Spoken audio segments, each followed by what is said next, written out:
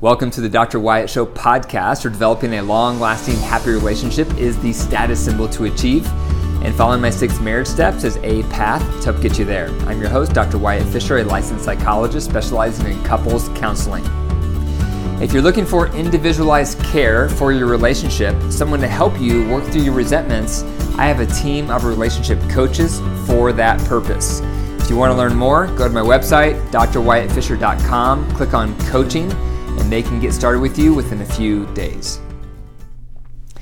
Today I'm going to talk about 4 mistakes you're making as a blended family. When I send out surveys once a month to my newsletter followers, my social media followers, I often ask them, what else would you like to hear about? What are some topics you want me to talk more about? And this is a topic that I've heard over and over. Can you please talk more about blended families? So here it is. I'm finally talking about blended families. I'm going to go through 4 mistakes to avoid as a blended family. Now, I have personal experience being raised in a blended family. My parents got a divorce when I was around 6 or 7 years old, and my mom and my dad both remarried. So I was raised with a stepmom, I was raised with a stepdad, I had step siblings, so I know firsthand what it feels like to be raised in a blended family from a child's perspective. And so that's where a lot of these mistakes are going to come out of today. In addition to my clinical experience working as a practicing psychologist, I see these same mistakes happening over and over in blended families today. So let's go ahead and kick it off. The first mistake you're making in a blended family, the number 1 is the step-parent is the disciplinarian.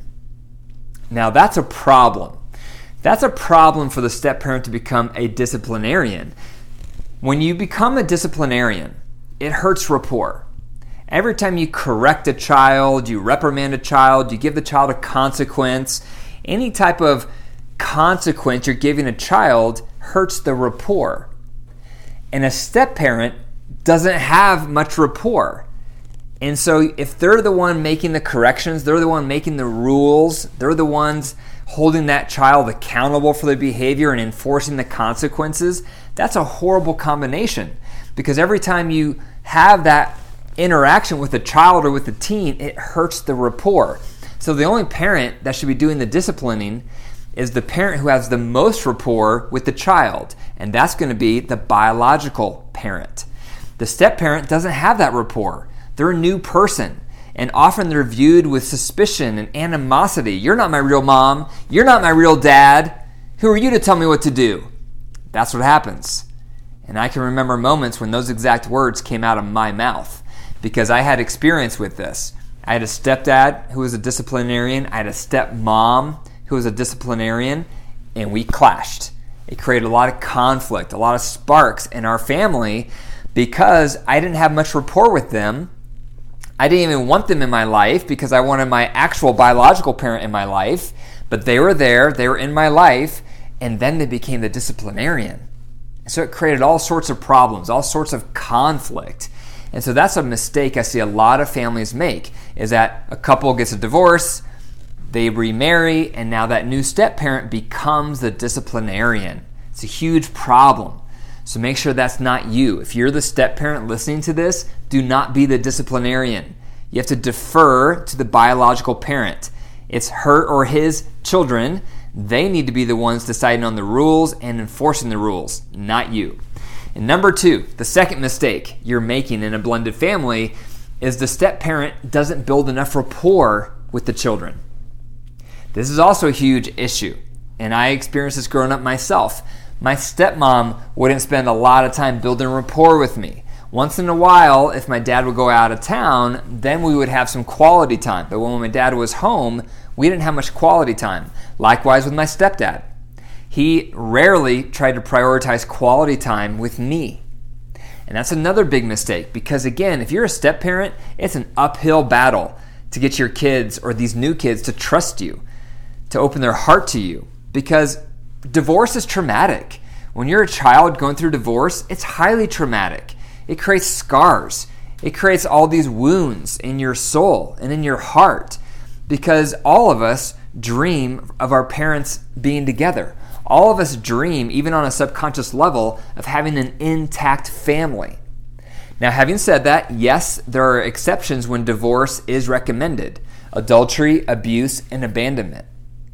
But people get divorced these days for all sorts of reasons. My needs aren't being met. I just don't love him anymore. I'm just not into the marriage anymore. So many people get divorced for really simplistic reasons. And when you do that and there's kids involved, it creates trauma for those kids. It creates scars for those kids. It creates wounds for those kids. And I was one of those kids. So in my family growing up, my parents got divorced young, and it created scars in me. It created wounds in me because all I wanted was for my mom and dad to be together, for us to have an intact family. So it creates hurt, it creates wounds. And so then you have the step-parent coming in, and you already feel negative toward them because what you really want is your actual parent there, but your parent's not there. You have the step-parent, so you already, right from the start, you don't like that step-parent. Already from the start, you feel suspicion toward the step-parent. Already from the start, you feel some animosity toward that step-parent. Therefore, if you're the step-parent, you need to be building rapport with that stepchild. You need to carve out quality time on a regular basis. And you're not interacting as a parent to a child. You're interacting as maybe an uncle or an aunt, where you're just trying to build that rapport. You're trying to get to know them. You're trying to help them feel safe with you. You're trying to help build some experience and some positive memories with them. And again, my step-parents did not do this. They did not prioritize quality time with me. They didn't carve out time to really get close to me or get to know me. And that just made it worse because it just made me feel that much more negative toward them growing up.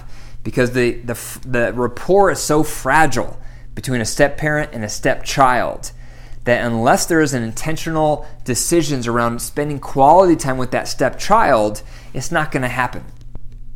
Number 3, the third mistake that can happen in blended families is the biological parent gets preoccupied with their new spouse.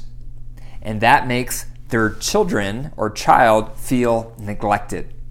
And this happens all the time, and it makes sense. It doesn't mean that you're trying to hurt your child. It doesn't mean you're trying to make them feel unloved, but it's very common. You go through a divorce, you're unhappy, you meet someone new, you fall in love, it's a new relationship, it's exciting. But before realizing it, all of a sudden, your new spouse is getting all of your attention, getting all of your energy, getting all of your focus. And your children who just went through a traumatic divorce now feel neglected. Now they feel like that step-parent is more important in your life than they are. And I also have memories of feeling like this growing up. I remember my mom, she got remarried and she was really focused on my stepdad. Makes sense. New relationship in her life. She was much happier. But that left me feeling neglected.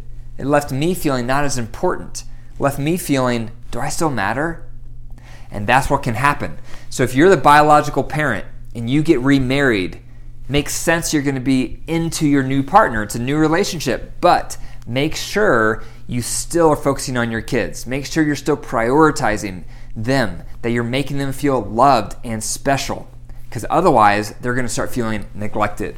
The fourth mistake you're probably making in a blended family is when the biological parent bad mouths the other biological parent. This is so common, and it's especially common if you've been hurt. Let's say you get a divorce because your partner was hurting you, or they were mistreating you, or they had infidelity. And yes, that created a lot of scars in you, but then you make the mistake of sharing those scars with your children. You start bad-mouthing their other parent. You start telling them what a horrible father they have. You just start telling them what a horrible mother they have. You start telling them all the terrible things that their father did, all the terrible things that their mother did. That's a mistake. You don't want to do that because that is so damaging for the child. Because now they're getting all these negative messages about their other parent. In your heart of hearts, you always love your biological parents. It's just built in. So then when you start hearing all these negative messages, these negative comments about your other biological parent, it does a lot of damage. Creates confusion, creates suspicion, creates insecurity. And I also experienced this. I have memories of my mom bad-mouthing my dad bad-mouthing my mom. It put me and my sister in the middle, and again, it just created negative feelings that didn't have to be there.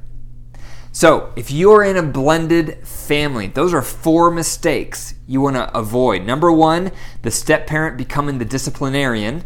Number 2, the step-parent not building rapport intentionally with the step-kids. Number 3, the biological parent being preoccupied with their new parent or their new partner, therefore making their child feel neglected. And number 4, the biological parent bad-mouthing the other biological parent. Thank you for listening to the Dr. Wyatt Show podcast. If you enjoyed the episode, be sure to click the 5 stars and leave a review. And be sure to tell one person today about the Dr. Wyatt Show podcast. If it's helped you, it's going to help them. For more resources, go to my website, drwyattfisher.com. And remember, your marriage is alive. So if you nurture it and care for it, it will come back to life. But if you deprive it and neglect it, it will wilt and die. The choice is up to you. Take care.